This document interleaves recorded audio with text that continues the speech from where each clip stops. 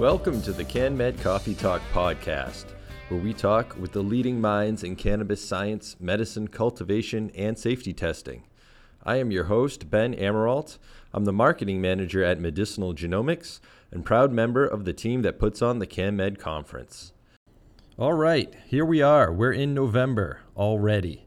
And you know what that means? The holidays are right around the corner. And with that comes a lot of things to do. Got people to buy for, parties to plan. Wouldn't it be nice if you could check something off your to-do list right now? Well, you can. You can register for CanMed 23. If you haven't already heard, CanMed 23 will be taking place May 15th through 17th at the Marriott Beach Resort on Marco Island. This industry-leading event will feature 3 full days of cannabis science content from more than 30 presenters and instructors representing our key focus areas of science, medicine, cultivation, and safety testing. And new for CanMed 23, we will also explore psilocybin and psychedelic mushrooms. Now, due to the limited capacity of our new location, CanMed 23 is an invitation-only event, and we expect that it will sell out. So, if you've already gotten your invitation to CanMed 23, please register and get that off your to-do list. And if you haven't, head over to canmedevents.com now and request your invitation. I hope to see you there. Our guest this episode is Dr. Ziva Cooper. Ziva is the director of the UCLA Cannabis Research Initiative in the Jane and Terry Semel Institute for Neuroscience and Human Behavior. She is also an associate professor in the Department of Psychiatry and Biobehavioral Sciences and Department of Anesthesiology at the David Geffen Institute of Medicine. Her current research involves understanding variables that influence both the therapeutic potential and adverse effects of cannabis and cannabinoids through double-blind placebo-controlled studies. One of the variables Ziva and her team are studying is the difference between men and women in their response to the abuse-related and pain-relieving effects of cannabinoids, and the role that circulating hormones and endocannabinoids contribute to these differences. And that's the subject of our conversation today. We talk about the key differences in how cannabis affects males versus females, how females metabolize THC differently than males, cannabis use tolerance differences in males versus females, how female reproductive hormones play a role in sensitivity to THC, the importance of placebo-controlled studies, and male versus female differences in self-reporting pain, side effects, and more. Before we get to my conversation with Ziva, I want to thank this episode's sponsor, Planetary. Planetary is the first and only organic certified water-extracted CBDA. Female-founded Planetary is truly plant-based wellness designed to keep you moving and playing. As the only company to use water extraction, Planetary keeps CBDA in its raw, living form, the way it's actually grown in the hemp plant. CBDA is 18 times more bioavailable than CBD and is a powerful anti-inflammatory, acting on the same pathway as NSAIDs like ibuprofen. For more information, visit planetary.com. That's PLANETARIE.com. Okay, and without any further ado, please enjoy my conversation with Dr. Ziva Cooper.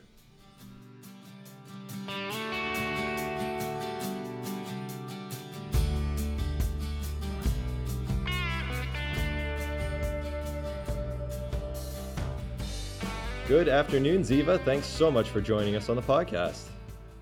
Ben, thanks so much for having me on the CanMed Coffee Talk podcast. It's great to be here. All right. So today we're talking about sex differences when it comes to cannabis. And I got the idea for this topic because I was excited to have you on the podcast, and I was looking through the many publications you've authored and co-authored, and I noticed one of the most cited is Sex-Dependent Effects of Cannabis and Cannabinoids, a Translational Perspective, which I thought would be a great topic to dive into. And I noticed that there are other papers in your repertoire that explored sex differences. So I imagine it's a topic that's that's close to your heart, or at least very important to you. So I guess my first question to you is, why do you feel it's an important topic to explore when it comes to cannabis? I think in general, there is an increasing awareness of how important it is to look at both sex and gender effects across medical research at this point, right? So it's interesting. I was looking at some of the landmark cannabis studies back in the 1970s, and all of those landmark cannabis studies involved only men between the ages of like 19 and 30. And I just Oh, think wow. that since then we've evolved so much in our appreciation for really understanding how biologically and also culturally how important it is to understand across pharmacological classes and across different medical health endpoints, um, the differences between men and women or males and females. And so, cannabis is definitely not any exception to this. And it's especially relevant given the fact that there's been a sharp increase in cannabis use among females over the last decade, and specifically medical cannabis use. So we're starting to see that a lot more women are starting to gravitate towards using medical cannabis for specific indications. And that even more gives us, the real justification and need to understand the effects of cannabis and cannabinoids between both men and women, and understand if there are differences and why there might be differences between the two sexes. Great. And so, what I imagine one of the main differences could be, and you can tell me if this is the case, are there sex differences when it comes to the endocannabinoid system? Interesting. So we know that there are fluctuations of endocannabinoids across menstrual cycle phase. So, we know that even in women themselves, if you just take them, that their endocannabinoids are going to be changing over the course of that month, at least in premenopausal women. We don't actually know very much about how the fluctuations in postmenopausal women, and of course, this is becoming a area of interest, especially since a lot of women are turning to cannabinoid based products for perimenopausal symptoms. There's been some documented studies looking at the CB1 receptor in humans using imaging techniques, and how those receptors change over time, and how there are differences as a function of sex and age. So, we're Hmm. learning more about the endocannabinoid system. And I think that some of the key studies that have tried to understand differences in the endocannabinoid system between males and females are, a lot of them are based off of the pharmacological studies. So understanding differences between males and females in their response to THC, and what are some of the um, hormonal modulation of those differences of THC. And so that kind of gets at sex differences in the endocannabinoid system. Great. Okay, so let's talk about the effects of cannabis and how they may differ. So, what are some of the key differences that have been observed when comparing how cannabis affects males and females? The key differences thus far that we know of, again, I always like to turn back to the animal literature, and a lot of that is rooted in that one paper that you first talked Hmm. about. We've learned a lot from the animal literature with respect to how males and females might differ. And what we're doing now in the human lab, those people who study humans, volunteers in the laboratory, is we're really trying to translate what's been observed in the animal studies, and to see if those effects are preserved or translated to humans. So some of the key things that preclinical researchers or animal researchers have found is that across the board, female animals seem to be more sensitive to THC's effects. Now, THC has a lot of different effects. And what's interesting here is that females seem to be sensitive to a lot of those different effects. So it's not just one endpoint. It seems to be a number of different endpoints. For example, females appear to be more sensitive to the pain relieving effects of THC compared to males. And here again, we're talking about animals here. Mm-hmm. Female animals are also more sensitive to what we call abuse related effects of THC and THC like drugs compared to males.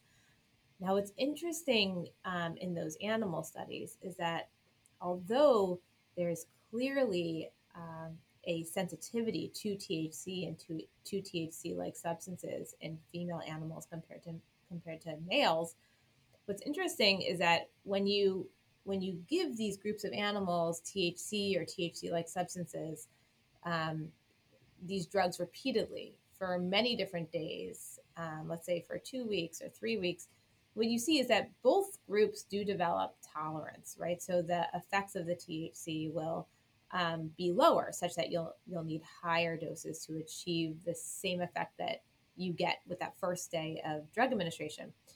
But what's interesting is that among the female animals, the tolerance is much more stark. So the females seem to develop tolerance at a much faster rate or at a higher magnitude than the males. And we see something very similar in our human studies. We can go into that a little bit, Ben, if you like, where what we've found, this is similar to the animal studies, where you know, females, women will actually show a blunted pain response when exposed to THC, or I'm sorry, a blunted analgesic response when exposed to THC compared to men. But what's interesting is that we see this specifically in people that are using cannabis every day or almost every day. So we're dealing with a population there that is using cannabis on a daily basis and presumably probably more tolerant to THC's effects than, let's say, somebody who's using weekly or maybe, bi-weekly. What's interesting also is that in that group of people, we're not looking at people who have a chronic pain condition. We're looking to see in a normal, healthy population, if we look at a pain response due to a painful stimulus, will THC decrease that pain response? And so we see that pretty clearly in males, but not in females. And so we're building on that now to understand how much does tolerance play a role in that effect. So do we see the same effect in people that don't use cannabis every day or several times a day? And also, to what degree do the hormones, do female reproductive hormones play a role in differences here between the males and the females? Excellent. So now you mentioned animal studies versus human studies. So are you seeing a lot of the results in the animal studies, confirmed by human studies, or is there a departure there? So thus far, based off of the studies in our laboratory, as well as other people's studies, it does seem like there's an interesting kind of parity here between the animal studies and the human studies. So it doesn't always work out such that what's observed in the animal world is necessarily translated into humans, right? I mean, humans, a mouse is not a rat, is not a non-human primate, is not a human, right? So we have there's a long chain of evolution here.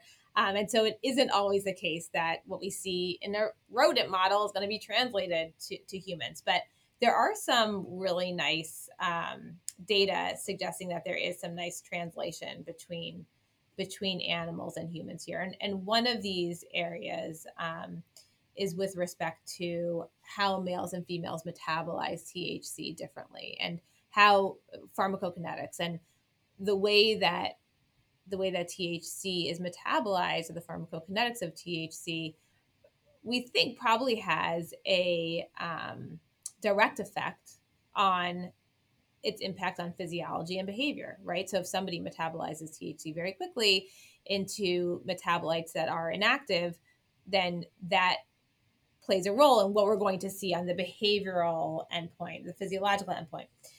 And so what's nice is that other labs, so lab in Johns Hopkins with Ryan Vandry and Spindle and Scholler and others, they've found in humans that females metabolize THC in a different way than males, in a very similar way that's been shown in animal studies as well, where females will show higher levels of an active THC metabolite after THC administration compared to males. So that active metabolite is 11-hydroxy THC. And the group at Johns Hopkins also sees this effect, where females will show greater 11-hydroxy THC levels after being exposed to THC compared to males. So there have been some nice parallels there as well. Excellent. So males and females actually metabolize THC differently. I have that right? Yeah, so based off of animal studies and based off of human studies, um, as far as we know right now, it does seem like they are metabolizing the THC differently. Now, why are they metabolizing the THC Right. differently? That's like that's an important question. It could have to do with the metabolic enzymes. They might be different in both the animals and the humans with respect to males and females. It might have to do with other aspects that impact metabolism.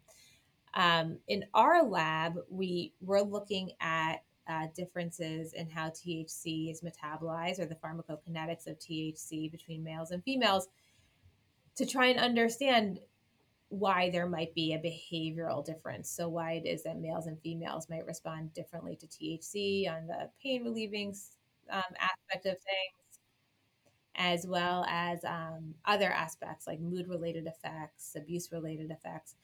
And we're also looking to see if maybe some of these differences are due to differences in endocannabinoid levels. And so we're drawing blood from women to see if the differences that we see between males and females, if they're somewhat associated with differences in baseline endocannabinoid levels, or is it, are differences really rooted in levels of female reproductive hormones, which is an interesting variable also because in animal studies, there's data to suggest that estradiol uh, plays a significant role in the sensitivity to THC in female animals. So it does seem like female reproductive hormones do play a role in sensitivity to THC. Great. And now, how wide is the difference? Yeah, I mean, you say that, females are more sensitive or they metabolize THC differently. Is it vastly different? Is it slight? Right. So in science, we say significantly different, right? Okay. So, Right. but no. So here's a sense of things, Ben. Um, this is one difference, and again, we're probing this right now to figure out what variables are underlying this effect, and it's something that I mentioned before. Where in our volunteers who are using cannabis daily, and again, they're not medical cannabis users; they're using for non-medical reasons. But when they come to our lab and we give them cannabis with THC in it specifically. I'm not talking about other cannabinoids at this point. When we give them cannabis with THC and we look at the pain response between males and females, essentially we see a significant analgesic effect in the males. Such that it's significantly different from placebo. If you looked at the data, you'd say, okay, the males in this group, the male volunteers in this group are getting some pain relief here. When you look at the females, the female volunteers after smoking cannabis with THC in it, essentially they look like they just received placebo. So placebo cannabis with no THC. So there's really no difference. They're not getting any type of that pain relieving effect of THC that the males are getting. And so in that case, it is quite a stark contrast between the two. We have, and keep in mind, again, these are people who are using cannabis every day. And so we think that there's probably a development of tolerance. The development of tolerance is probably different between these two groups, the males and the females. As shown in animal models, where in animals, when you expose them to THC every day, the females will show this robust tolerance to the pain relieving effects of THC that the males show, but not as significant of an effect. There are other aspects where we don't necessarily see such a stark contrast.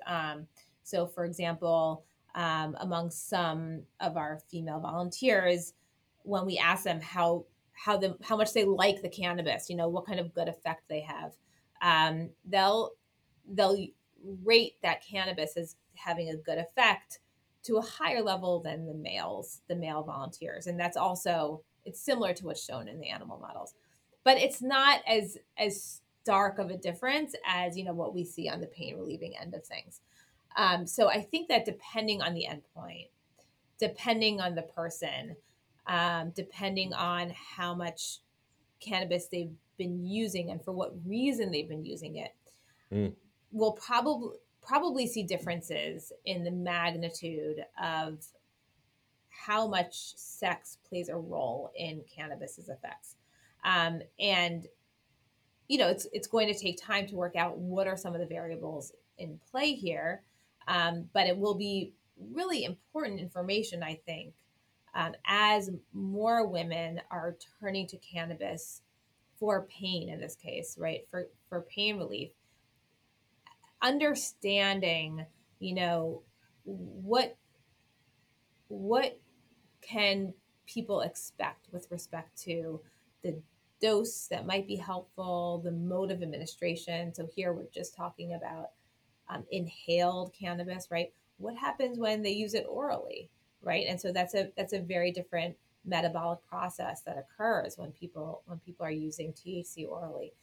And so ultimately, the hope is that this information will be helpful in informing people what they might expect when they use THC and other cannabinoids for pain relief, both for the pain relief side, but also, potentially for some negative aspects as well. So, it's been shown, the group in Johns Hopkins has shown that females might be more sensitive to the anxiety provoking aspects of THC, right? And so that's something important to relay to the community as well, is that females might be more sensitive to that aspect of cannabis as well.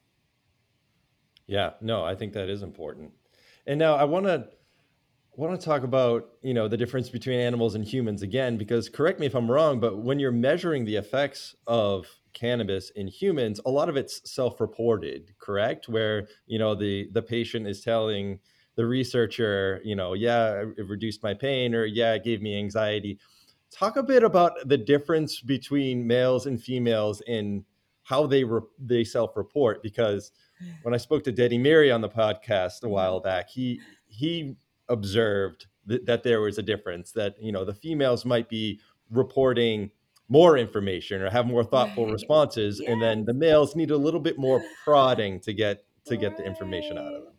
Yes, Ben. And I think that, you're hitting the hammer on the nail of how important it is to do placebo-controlled studies, especially when you're relying on something like self-report, right? And so when you do a placebo-controlled study, what you can do is you're essentially looking, if it's what's called a within subject design, where the person is exposed to all the different drug conditions. So in a placebo-controlled study, they're exposed to the placebo drug, and they're also exposed to the active drug. So in this case, let's say it would be cannabis without THC and nothing else, or placebo cannabis, and then our cannabis with THC. And then what you would do is you can subtract out the placebo response from the active response. And so there you're actually looking at people as their own controls, right? And so yes, females, they might show differences with respect to their self-reported pain or their self-reported anxiety or how good of a drug effect they have. But presumably they would have a similar self-reported self-reporting behavior under the placebo situation as well, or under the very low cannabis dose, right? Whatever you're doing. In our lab, we generally look at a couple of different doses, and so you're able to kind of subtract out that type of effect. But you're right. So animals are they're good test subjects, right? Because you don't have to worry about if they're blind to the dose You're really looking at objective measures of behavior there, that you can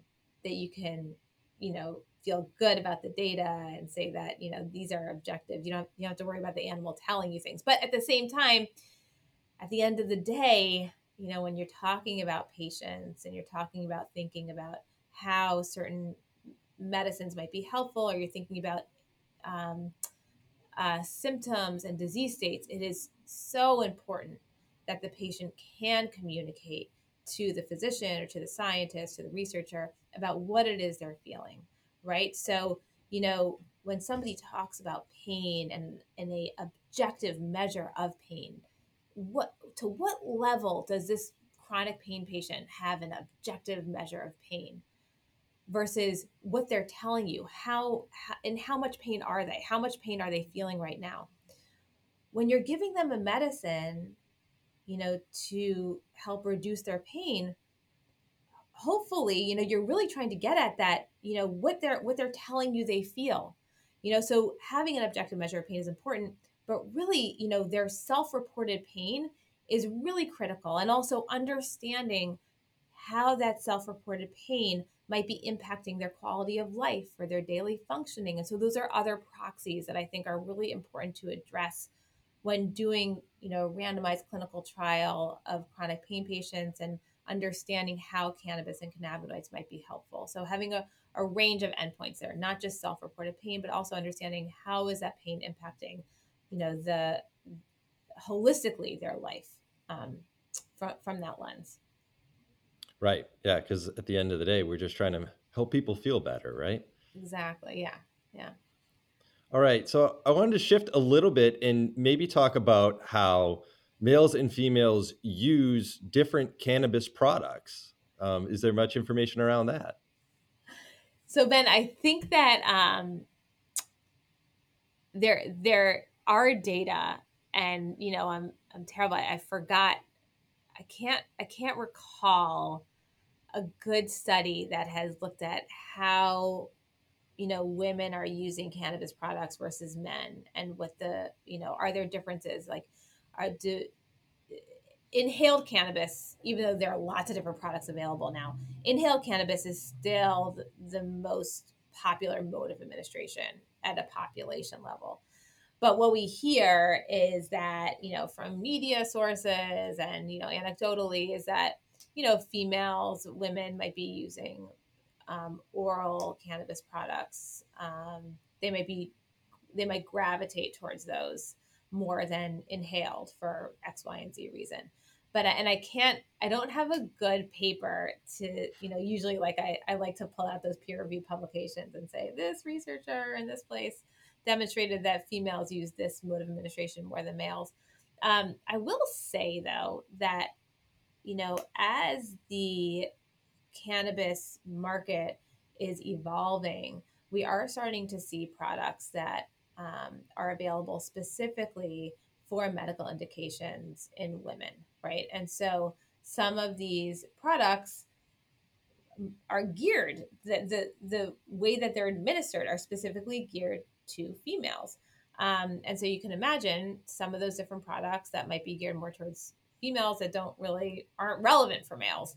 And I don't necessarily know, the rates of use of these types of products among females. I think it'll be interesting to see over the long term, as there becomes some generalizability with respect to what's available across states, right? Because right now states are functioning very differently, and there's one product that's available in California, but it's not available in New York City. I think over time, as the dust settles and there is some continuity between the types of products that are available across states, it will be interesting to see what types of products females are using, what are they using them for, compared to males, and how do the motives or the reasons for use differ between males and females.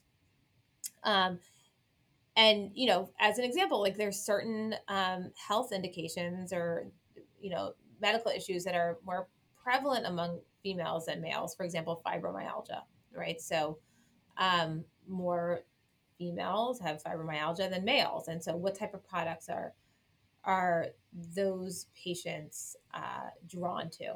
We have a study looking. We haven't talked about cannabidiol yet, but we have a study here at UCLA that I'm working on with a principal investigator who's really wonderful. Her name is Veena Ranganath, and she's a rheumatologist. And we have a study looking at cannabidiol for rheumatoid arthritis.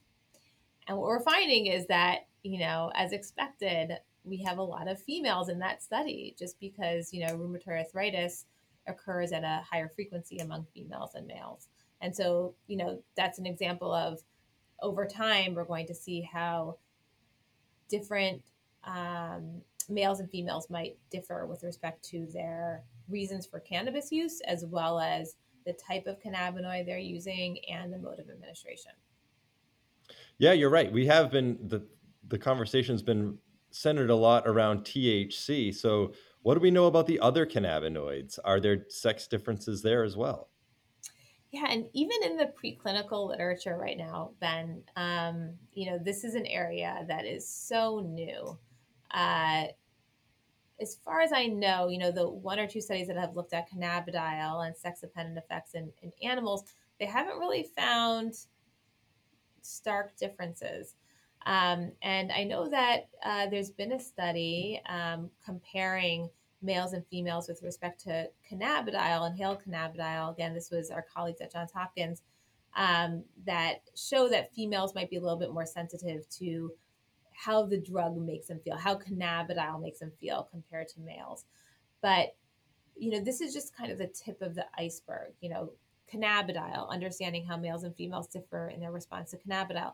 What about some of the other cannabinoids that people are using now, people are being drawn to? For example, cannabigerol, CBG, CBN. So we're seeing in California, CBN is becoming more popular. People think that CBN might be helpful for sleep. So are there sex-dependent effects with CBN? What about terpenes, right? And so, we're starting to see an emerging market of cannabis-based products that have specific terpenes in them. And so are there sex-dependent effects with terpenes too? And the truth is that it's hard for me to hypothesize if there will be a difference, because even in animal studies right now, there haven't really been good efforts to understand if there is a sex-dependent effect, in part because the studies on those cannabis constituents are kind of just starting also. So, I think that preclinical researchers are now just trying to get a hold of what do these terpenes do? What do these minor cannabinoids do?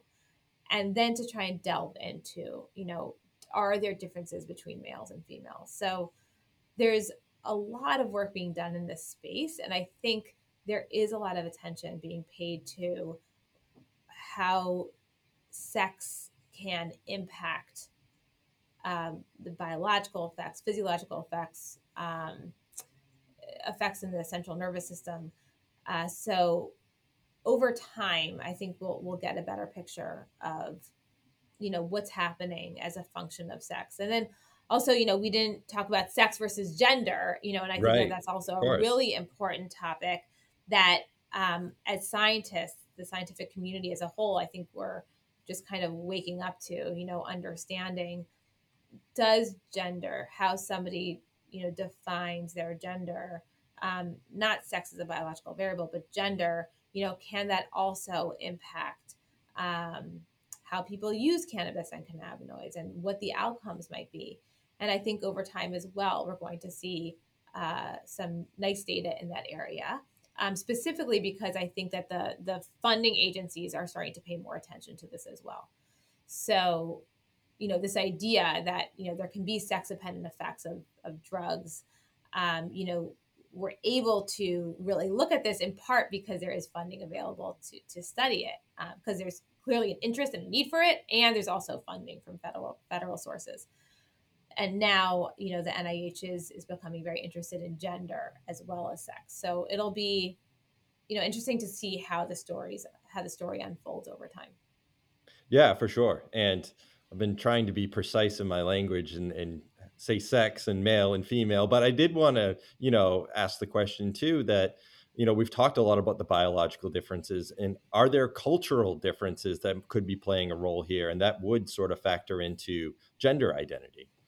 Absolutely. And I think that, when we think about sociocultural differences, I mean, you could take, the United States as an example. I mean, even with respect to, what jurisdiction you happen to live in, and if that jurisdiction has cannabis dispensaries, is there a perception of stigma around cannabis? Because that will also, impact what people are using and Yeah. how they're using it, how open they are with their physicians to talk about it. Or are they in a place where there's dispensaries on every block, right? And so that just in and of itself, like, you're where you are geographically, who you are socializing with, what is your family like, what is what's your occupation, right? All these different aspects are going to feed into, who is using cannabis for what reason, and what are some of the health and social outcomes of their use of cannabis. Will it be helpful, or will they feel like their use is stigmatized, and will it have to be done secretly for whatever reason, or are they scared of law enforcement? All these different things I think are going to go into, over time, what is the impact of cannabis use on health outcomes. Right. Yeah, a lot of things to consider. All right, Ziva, before I let you go, I want to give you a chance to mention any other papers or resources that you could share with the audience if they want to read more, or and then for you personally, if there's social media or website that you'd like to plug, please let us know. Ben, thank you so much for the opportunity. So one thing I would just like to plug, we talked a little bit about this in the very beginning, was the importance of looking at age as well as sex. So we know that there has been a really sharp increase in cannabis use among the older population, and we know very little about the impact of the pharmacokinetics and pharmacodynamic effects of cannabis in the older population, just because they haven't necessarily been studied very much.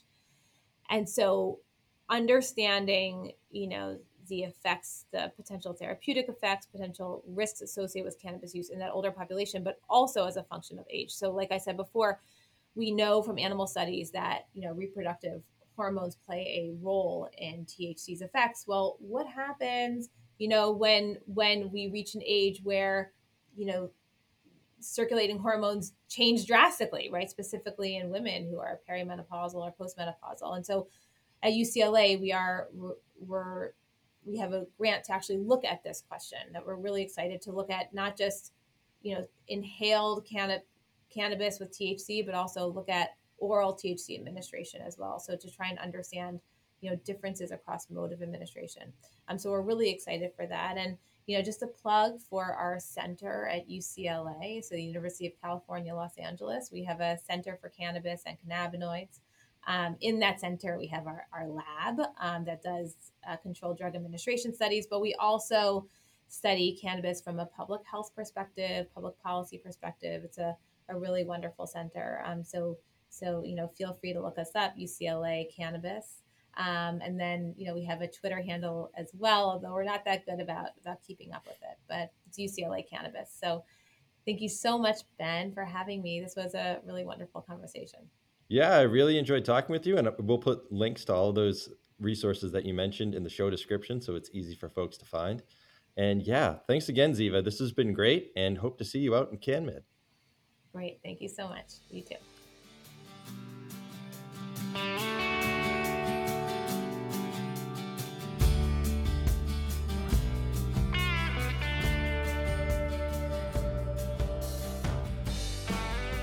I hope you enjoyed my conversation with Dr. Ziva Cooper. Check out the links in the show description to learn more about the topics we discussed. And thanks again to this episode's sponsor, Planetary. Our next episode drops December 7th. That's 2 weeks from today. In the meantime, please do check out the new and improved CanMedEvents.com. The team really did an exceptional job updating the website with all the information about our CanMed 23 event. And of course, you can still find videos of all the previous CanMed presentations and panels in the CanMed archive. You can also find all the previous episodes of the podcast as well. And while you're there, make sure you sign up for email alerts to get all the notifications around this innovative, industry-leading event. I also invite you to engage with us on all our social media platforms. We're on Instagram, Facebook, Twitter, and LinkedIn. Just search for CanMed Events. And lastly, please leave us a review on Apple Podcasts. Doing so really helps us improve our rankings and reach more listeners. All right, that's it from us. Stay safe, stay healthy, and be sure to join us on the next CanMed Coffee Talk.